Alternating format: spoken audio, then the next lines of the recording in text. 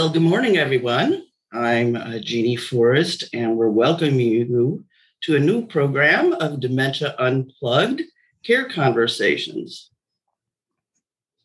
Today, we're going to be talking with an expert about brain health, movement, and cognition. And typically, like to start with a disclaimer. All content, including any potential medical information, is provided only as an informational resource only, and it is not to be used or relied on for any diagnostic or treatment process. It should not be used as a substitute for professional diagnosis, care, and treatment. Please consult your healthcare provider before making any decisions or for guidance about a specific medical condition. The opinions expressed in the content shared by me, Dr. Forrest, and my guests are not necessarily the opinions and content of the Dementia Society of America. Thank you for listening to that. And the way we start out as well is I typically give an overview of what the word dementia is so that we're all sort of on the same page in terms of understanding. So for those of you who are new to the program, the word dementia is really considered sort of an umbrella term. Like the word cancers, there's many different types of cancers. There's many different types of conditions that present itself in a way that we name it a dementia. So the word dementia in it of itself is not a disease. And the more common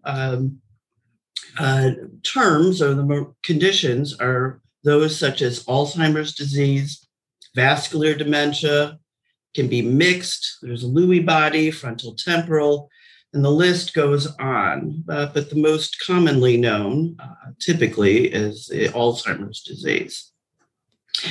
There are many conditions that can mimic dementia and not necessarily progress as such, and they can be reversible, such as depression, vitamin B deficiencies, brain tumors, and so on. But needless to say, the ones that we are talking about typically are progressive and unfortunately do not have a cure at this point in our understanding in science. So that's just a little bit of a background. I do want to say that you are listening to now sort of a triad under Dementia Unplugged, and this is called Care Conversations. But there are two others I want you to be aware of. That is Dementia Unplugged Musical Connections and Dementia Unplugged Artful Insights. So please pay attention to the Dementia Society of America's website for more information on those two insightful programs.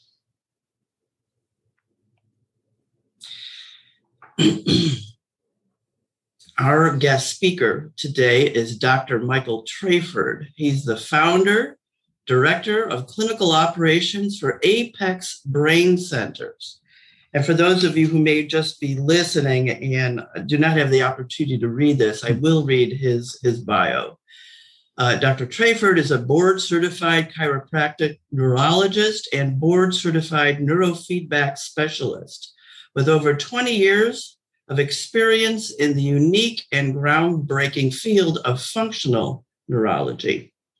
Dr. Treyford has established a multimodal brain intensive training and rehab program built around the concept of neuroplasticity. And he can be reached later on through his website, www.apexbraincenters, all one word, .com.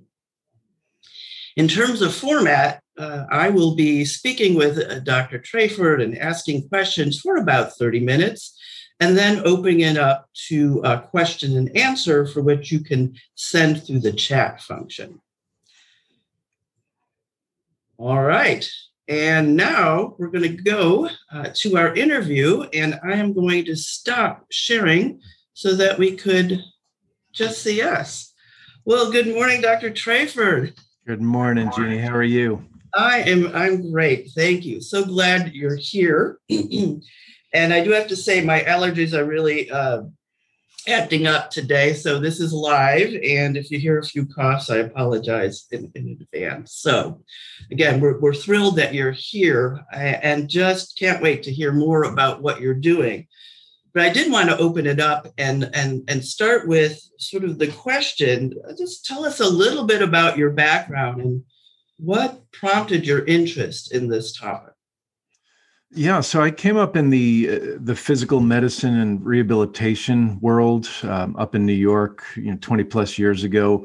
Undergrad and postgrad was really interested in anatomy, physiology, physics, how all of these things could be applied, biochemistry, how these things could be applied to treat the human condition, so to speak. And started out in the world of pain naturally with physical medicine and rehabilitation, multidisciplinary clinics. So you're orthopedics, neurology, chiropractic, acupuncture, massage, PT, OT, everybody working in one place for the greater good. So I got to learn to speak everybody's language. And it was really functional neurology and postgraduate education in my realm that really drew me to being able to treat the human condition, as it were, very differently. And that's with rehabilitative techniques, not just for the physical body, but for the cognitive brain as well. We would see when people's balance would improve, their attention and focus and memory would go up. And that was subjectively. And then we started measuring these things. So we start seeing the parallels between the physical body, the cognitive, mental, and emotional body, and how when you elevate one, the other follows suit. So naturally, it was an extension into the realm of brain injury, mild cognitive impairment, dementia, learning and behavioral issues, et cetera. So it was really an evolution over the years, but it was my interest in kind of bringing together the physics, anatomy, physiology, biochemistry, all under one roof, and seeing where there were kind of gaps in the system, so to speak. I'm a firm believer in a time and a place for everything, as was shown with my work in the multidisciplinary practices. But there were certainly large voids, and there still remain large voids, particularly in the areas of dementia and some other things that I just mentioned. Wow. So it is fascinating how you had the foresight to begin to integrate this. For so long, there was such a disconnect in terms of science and medicine, in terms of the brain and the body, right? We thought it was two separate things. Right. And we certainly know that Cartesian sort of idea that's not accurate at all. I think even still too, you mentioned brain-body connection, and people, they think it's this esoteric concept, but it's heavily rooted in the literature from all angles. If you just Google, movement and cognition, you will have resources to serve you for the rest of your life. So it's out there. We just need to be able to connect the dots. Yeah. Mm-hmm. Yeah. So thank you about that. So my next question is, what would you see as sort of the biggest myth about brain-body health connection, brain health? Where would you start with that? It has to be hands down, especially coming from the realm of neuroplasticity and the understanding that the brain can change until we take our last breath, for better or for worse. It's that myth that you're as good as you're going to get, or that's it.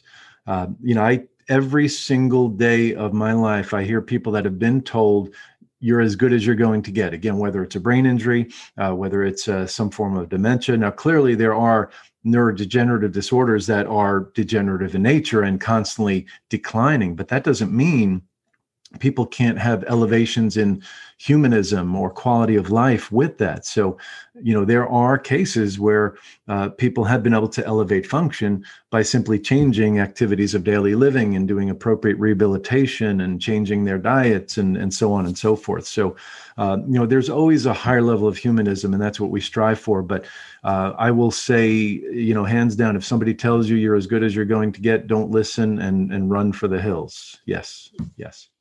That's thank you for that. So that really has a real message of hope. Yes. Certainly in parallel with the Dementia Society of America's vision and mission to instill that. Right.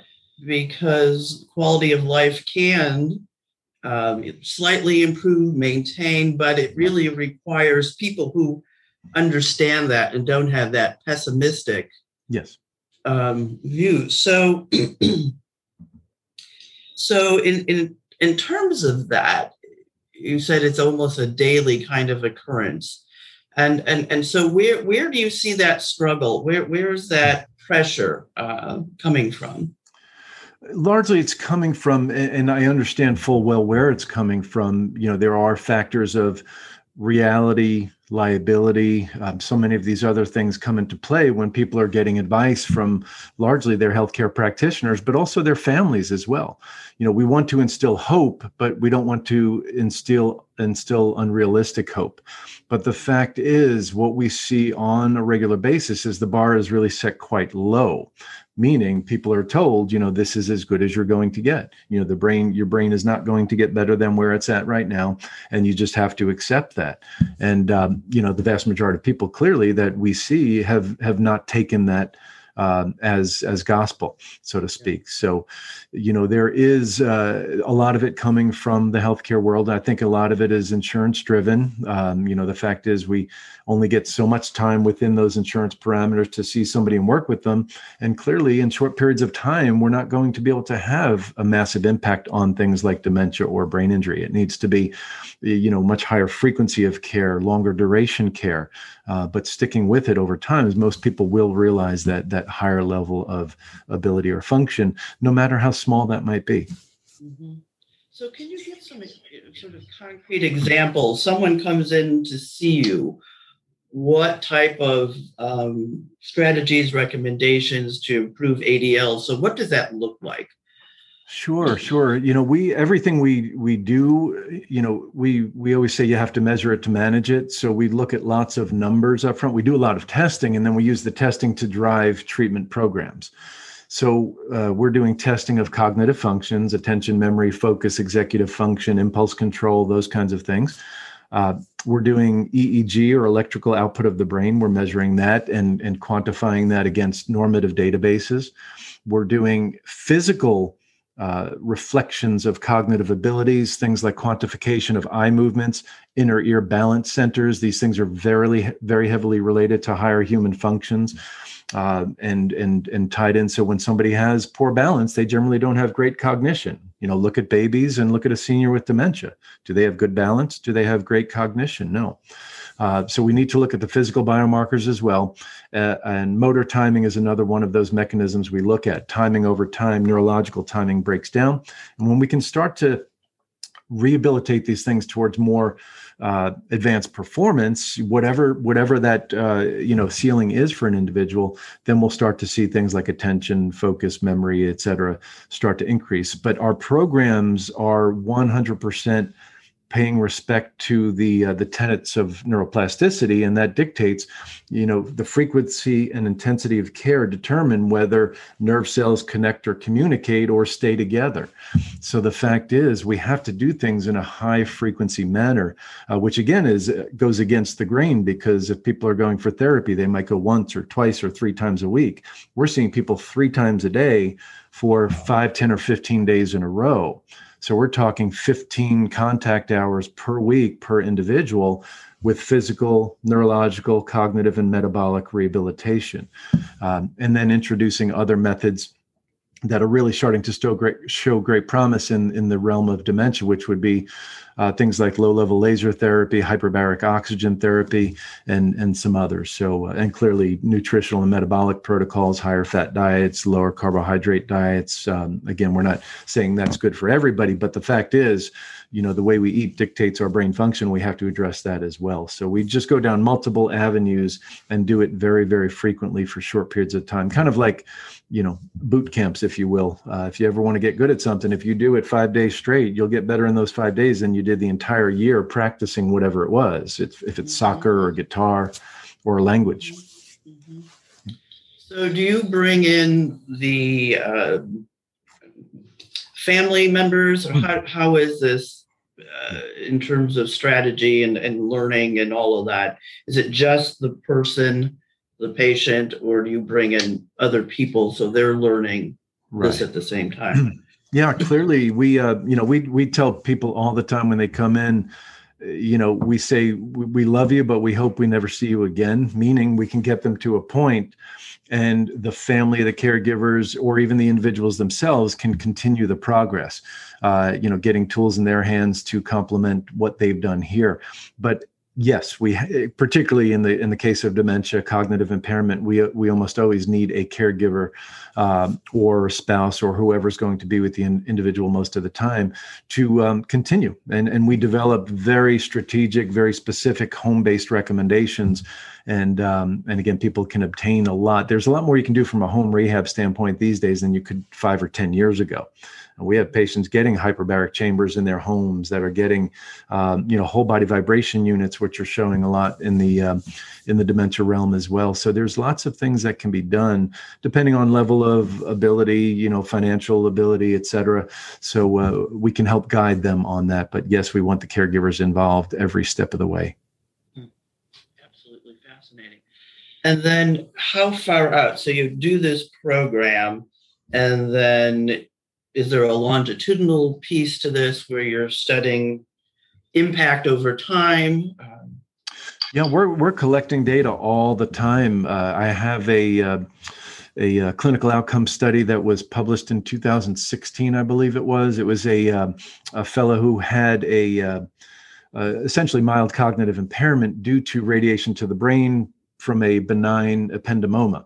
So it was the radiation that caused the dementia, essentially the mild dementia that he had. And he went from 70 years old, high performing individual, still working, scratch golfer, you name it, was just, living his best life, as they say. And within 6 weeks, he was essentially just looking at the walls in his home. And what happened was, and we recorded every piece of this from start to finish in terms of cognitive capacities, physical capacities. And as expected, the cognitive and the physical were very low to begin with. We did a 10-day program with him and showing on the order of about 30% gains in the areas of executive function, cognitive flexibility, and some others. And what happens over time now, we've been looking at that data. We have graduate students come in sometimes and mine the data for us. And we're starting to see now that we can, in many cases, start to through consultation, determine, is this someone that might benefit, 10%, 20%, 30%? We still don't have the crystal ball. We can't give, exact figures to everybody, but we have the data knowledge now over the past 10 plus years of recording the physical and cognitive together that we can, start to more accurately predict what somebody's outcomes might be. How is it different for the different conditions? So like FTD versus vascular dementia. So what do you do differently based on the underlying etiology? Largely, again, it's the testing that dictates the treatment, as well as neurological examination history. We're so multifactorial. So the fact is, when people are dealing, Alzheimer's, type 3 diabetes, right? There's a blood sugar component and small vessel damage in really most types of dementia. So we have to look at that angle. More importantly, sometimes than the neurological rehabilitation, we need to look at the metabolic functions. There's all kinds of guesstimates, but at least 50% of people with dementia have some sort of blood sugar handling issue, if not full-blown type 2 diabetes. So if we don't address that component, we're missing the boat. And a lot would say, well, once you have type 2 diabetes, you've got it. That is the case for some people, but you can always improve that blood sugar, getting down the hemoglobin A1C, getting down the fasting blood glucose, through shifts to higher fat, lower carbohydrate ratios, Bredesen protocols. There's so many different methods out there, but it's all, directed in the same manner: calorie restriction, intermittent fasting. Again, we're not recommending these for everybody, but there's a lot of value. And as we see, the numbers get more stable, whether hemoglobin A1C, fasting blood glucose, the cognitive capacities begin to elevate. Now we can throw the rehabilitation on top of that because we have a system that's functioning better. And that's where they can, as we say, the sky's the limit for that individual. Indeed. I'm going to guess, maybe without even opening it up yet to the chat, people would ask, how much does this cost? Is this through insurance? So how do people pay for your program? Yeah, so clearly, obviously insurance is our biggest hindrance, particularly when getting into Medicare, Medicaid. There's just no allowance for things that are, aggressive treatments for things that are chronic in nature, right? Unless it's cancer or something like that. So in terms of rehabilitation for somebody with cognitive impairment, doing something 3, 4, 5 hours a day, the insurance companies look at that and they frankly frown upon it, even though these things were done before managed care came to town, late 70s, early 80s. There were physical therapists, occupational therapists working with cerebral palsy and Down syndrome and other things, 5, 10, 15 hours a day sometimes, and seeing remarkable results. But then managed care said, no, we've got to do, 15, 20-minute sessions, 1, 2, 3 times a week. So, there are potential allowances for out-of-network reimbursement for many. We do see that. There are, payment strategies. It is, it is a fee-for-service type of scenario. We try to, in many cases, recognize that people are on fixed incomes, whether senior citizens or people that have had brain injuries. So we have different levels of understanding for senior discounts or, military discounts, et cetera. So, when there's the will, there's the way. And we have a lot of folks that may not appear to have the ability, but then they are able to manage through friend networks and church networks, and crowdfunding has become incredibly popular for healthcare. And it's something that people are scared to do, or even times, too proud to do. And I understand that, but more and more it's becoming necessary for people to get the care that they need in the instances where there's no other really great options out there. Well, thank you for sharing that. But what I'm hearing is there's a whole variety of ways that people can address that financial concern. When you were talking, it prompted another question. Are you seeing any variance between gender or ethnic, backgrounds, race backgrounds in terms of success within your program? What's more effective? Does it break down at all by demographics? As far as the success goes, I'd say no. The interesting thing is, demographically speaking, females are just more inclined to seek out care either for themselves or their spouses. So we see more women with mild cognitive impairment and even early stage dementia, because they're dealing with these things, whereas the men tend to put it off a little bit longer and don't want to admit that they're less than what they used to be. I think we all have issues with that, but I think the women tend to get around those issues a bit earlier. So for them, I would say the outcomes are more successful because we're often intervening much earlier in those cases. But then again, if somebody's coming in with some level of cognitive impairment, there's been something brewing under the hood, so to speak, for, probably 5, 10, 15 years. Yeah. It just doesn't typically come on automatically, right?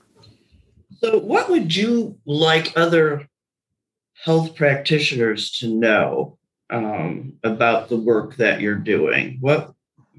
Because this is not typically common knowledge in the way people are approached right. with any form of death. So what would you like other practitioners who may be listening or family members to tell other practitioners? Yeah, I would say, a lot of folks like to go right for that, what's the evidence-based approach, right? And evidence-based on the surface sounds really good, right? You want evidence behind something to prove that it's going to have a certain outcome. But the fact is, we're dealing with conditions, be it dementia, be it brain injury, be it addictions, be it whatever, that there's really no great evidence-based protocols available. Right?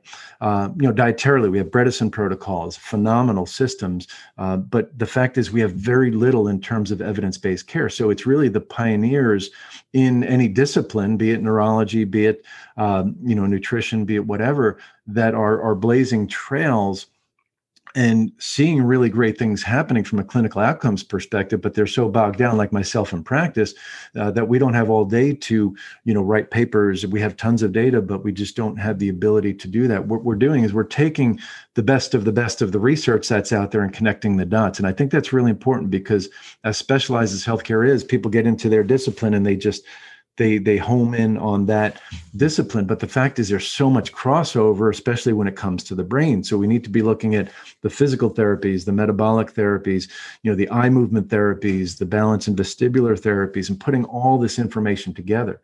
At the end of the day, nearly everything we do is a lot of our testing procedures, FDA cleared, a lot of our interventions have FDA clearances, plenty of evidence to support what we do, but it's the combination of such that is not quote unquote evidence-based. But the fact is the evidence is in the outcomes. And that's what we're first and foremost concerned with is clinical outcomes.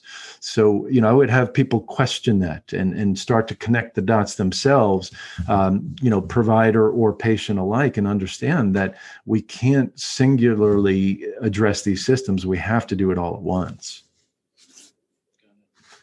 Thank you. I'm going to start asking the audience to perhaps add some questions into the chat. And my question before they start to come in is, what would you recommend for people? What can they do now, knowing what what sort of basic life approaches to diet and movement would you recommend for people to really start considering intentionally now? Right. Yeah. As far as movement goes, I talk about this stuff all the time, movement and cognition. I participate in an annual conference that happens at different universities. It was at Tel Aviv last year and Harvard, Oxford. It's going to be in Paris next year in September, hopefully, if the world is working again. But there are providers in all disciplines from across the globe coming together because they realize if people move their bodies, their brains work better. And this is really cool because there's a lot of academic, there's a lot of clinical, there's a lot getting into the realm that you wouldn't typically see at academic conferences, like people in Tai Chi and dance and yoga and Pilates. But they all come together every year and share. And really, so movement equals cognition, and movement will better your cognition. So number one, first and foremost, people need to start moving. A lot of people just don't move, and they don't move purposefully. Sit to stand, getting out of a chair under your own power is being shown to be likely one of the greatest predictors of mortality. So if we can just, and aside from blood sugar, waist to hip ratios, all those other things, cardiac markers, just simply being able to get out of a chair under your own power, activating your anti-gravity muscles can be one of the greatest predictors of mortality. There's a lot in that right there, which means we need to be able to do these things and do them effectively. So just simply getting moving and then looking at activities that would be more purposeful movement based, like Tai Chi, like yoga, Pilates, Feldenkrais. There's all kinds of things out there, but at the end of the day, they're all neuromuscular re-education techniques that have a profound impact on our cognitive abilities. So movement is key, and we could certainly, I'm sure we'll address the nutrition stuff and some of the other questions. Okay, I'm going to start looking at, here's a question. Sounds like, sounds like cost varies, but can you give a general range of an example of what it costs to get started? Yeah, so we have what we call a day of discovery, and that's where people come in for 5 hours of all the different types of testing that we talked about, full neurological histories, reviewing any prior tests and records, et cetera. And then we go through the phases of diagnostic testing, including EEG, cognitive testing, all the physical biomarkers I spoke of. That day, that full day plus the report and everything is $950 for the day. But again, we have different levels of discount, payment plans, et cetera. And programs can run anywhere from if we're looking at a handful of treatments, a couple of $100 to several $1,000s, depending on the frequency of care. Most of what we do is very high frequency, and those programs can range anywhere from, around 2,000 to about 6,000, depending on the level of. It's really all about the level of connection with the provider, because everything we do is one-on-one based. We're not using aides and assistants. Everything is done with the doctors, so that's really important. So nothing falls through the cracks. And that includes quite a bit more than that, but that's the gist of it. Thank you. All right. So, other questions. What type of diet program is most beneficial for most people to follow? I realize that each person will have some differences, and that's part one. And then part two, is there a video program that one can follow that is exercises that can help improve balance, maintain an already good balance? So nutrition and video program. Yeah, to the first part of that, what happens is, like was stated in the question, is that there's no one for everybody. But we understand as humans, as American humans, we eat way too much. We eat far more than our body needs. So looking at calorie restriction, and I'm not talking extreme calorie restriction, but cutting the excess out. We eat way too much. We're a supersized society still. And with that, we're typically flipped on the ratios of foods that we eat. We have, lots and lots and lots of carbohydrates and sugar, moderate amount of protein, and very little fat. We need to flip that around so that we have a lot more healthy fats for our brains in the diet. And then we have moderate protein and lower carbohydrate intake. We understand insulin sensitivity, blood glucose, all these things, thyroid function, adrenal function, all work better when we take in less carbohydrate. Really important. Then there's extremes of that, ketogenic diets that we can those have to be monitored, and we use those for folks that are a bit more severe, so that we get their brains burning fat for fuel on a more regular basis as opposed to sugar. But again, those types of things need to be supervised. A lot of people are running into those things unsupervised and could be doing more harm than good. Bredesen protocols are the most widely accepted protocols, and there's lots of similarities there with lower carbohydrate consumption. One thing to mention is diagnostic testing. We test folks all the time that are dealing with, say, leaky guts. They have, the junctions in their gut that allow things to go in and out, into the bloodstream are too big sometimes. So what happens is we can measure certain things with, healthy gut bacteria, not healthy gut bacteria. Are people digesting fats appropriately? Sometimes they're not. So you can take all the fat you want in, but if you're not digesting it appropriately, something needs to be done. So there are laboratory tests that can help direct nutritional programs as well, which is a big part of what we do, because again, measure and manage, not just blindly go into something. Yeah, no, that makes all the sense in the world. Thank you. And the question about a video program. Yeah, so as far as video programs, there are companies out there. I've done interviews and light classes for a company called MedFit. They've got a bunch of things online there, kind of an online university, if you will, for physical therapists and other people in the healthcare world, but also for the general public. The key is, people need to do things to their ability level. And clearly in the realm of cognitive impairment and dementia, there's a whole realm of ability, a whole realm. So, too much too soon, again, could promote more harm than good. So you have to get some level of assessment on physical capacity, functional capacity, and engage in something that would be beneficial for you. And what I find too is that certain therapies get too aggressive too quick. So if you can't get up out of a chair under your own power, you need to work on those things first before you start, before you start balancing on one leg with your eyes closed, right? There has to be a natural progression. So, I'll just kind of leave it at that. There are resources out there, but you have to have some level of balance, vestibular, and physical evaluation first. No, right. It's just showing again how it's all integrated. Okay, here's another question. If one believes that he has, it might be Wernicke-Korsakoff syndrome, WKS, what should be done for a diagnosis? I'm not sure I understand the question. To obtain an official diagnosis? I guess that's sort of, yeah, that would be my understanding. They suspect on their own. No, if you suspect, then you need to get to the neurologist and have that diagnosed. Yeah. Yeah. I think the internet is great for information. It's a double-edged sword. I really have embraced the internet, whereas we used to kind of steer people away from shopping their signs and symptoms around. But the fact is, most people have to, because they're waiting months and months and months to get an appointment with a specialist. But just keep calling around. Go for a longer distance if you have to, but get into somebody immediately and get that diagnosis. The sooner, the better.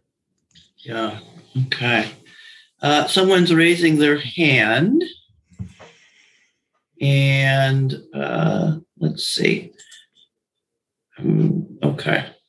So maybe the raise of the hand is just an affirmation of what you're saying. I don't see any other questions. That is, look one more time. No, here we are. Here we go. Have you written a book? Other experts you appreciate, like Dr. Perlmutter? I'm in the process of writing a book. It's actually something I've been working on in my head and finally pen to paper for the last year and a half.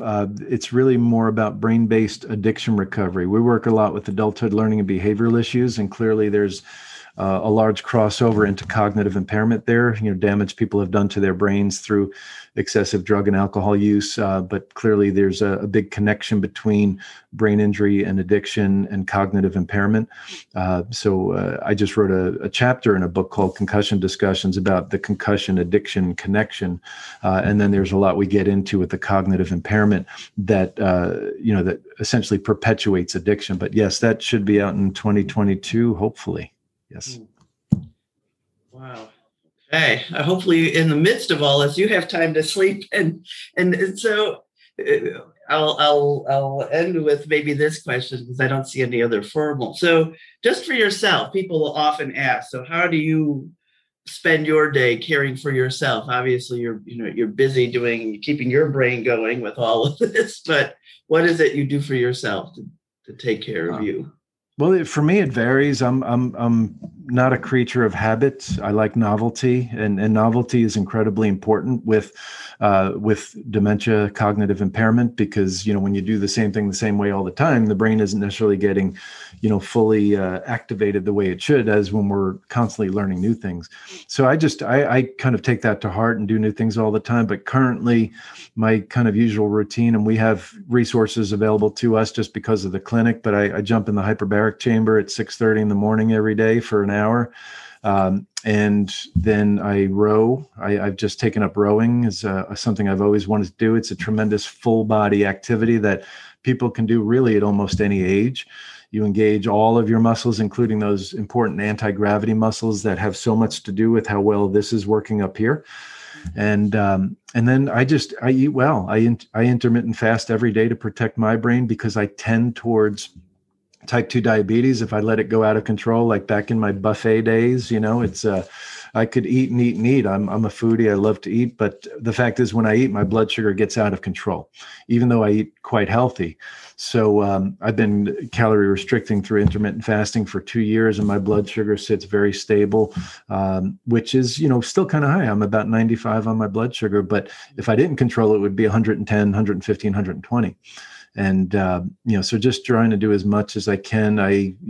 Naturally with kids and practice and everything else going on in the world, stress is a big factor. I kind of go in and out of my meditation habits, but meditation is a big part of my life too, that I need to get back into, because, that's probably the one thing that'll take care of this more than anything. I can't thank you enough for sharing your wisdom, your insights. This is going to benefit a lot of people on this call, and it will also be recorded so people can listen to this on future dates. Any last words you'd like to end before I go back to sharing the screen? Any last thoughts that I didn't ask you? Is there any question that was not asked or I did not ask you that you want to make sure you hit home with it? No, I think I could go on for hours about this stuff. I just want to thank you for everything you do for DSA, and you're a rock star over there, and Kevin for all the great work he's done. So I just want to take the time to thank you all for everything you're doing for this community, because it's a very misunderstood community, and dementia is a big deal. It's not just one condition, and most types of dementia are actually quite treatable, if you will. Mm-hmm. Wonderful note. Okay. So everyone on the call, I'm going to share the screen and end up with the last few slides. We did the interview. And now, of course, this is when the technology is, there we go. Yeah. So we had the questions. So the last slide here is really just a shout out to the Dementia Society of America. Thank you again for allowing me to host this program. The website for the Dementia Society of America is dementiasociety.org. It's just chock full of information, particularly helpful to family and professional caregivers. So when you have a moment, please take a look at that, and perhaps you can also donate to continue these types of programs. So on that note, again, Dr. Treyford, it is a real pleasure to see you, and I know you're a super busy guy, so appreciate really taking the time to share your knowledge. My pleasure, Gene. Thank you so much. You are welcome. Okay, everyone, we will see you next time.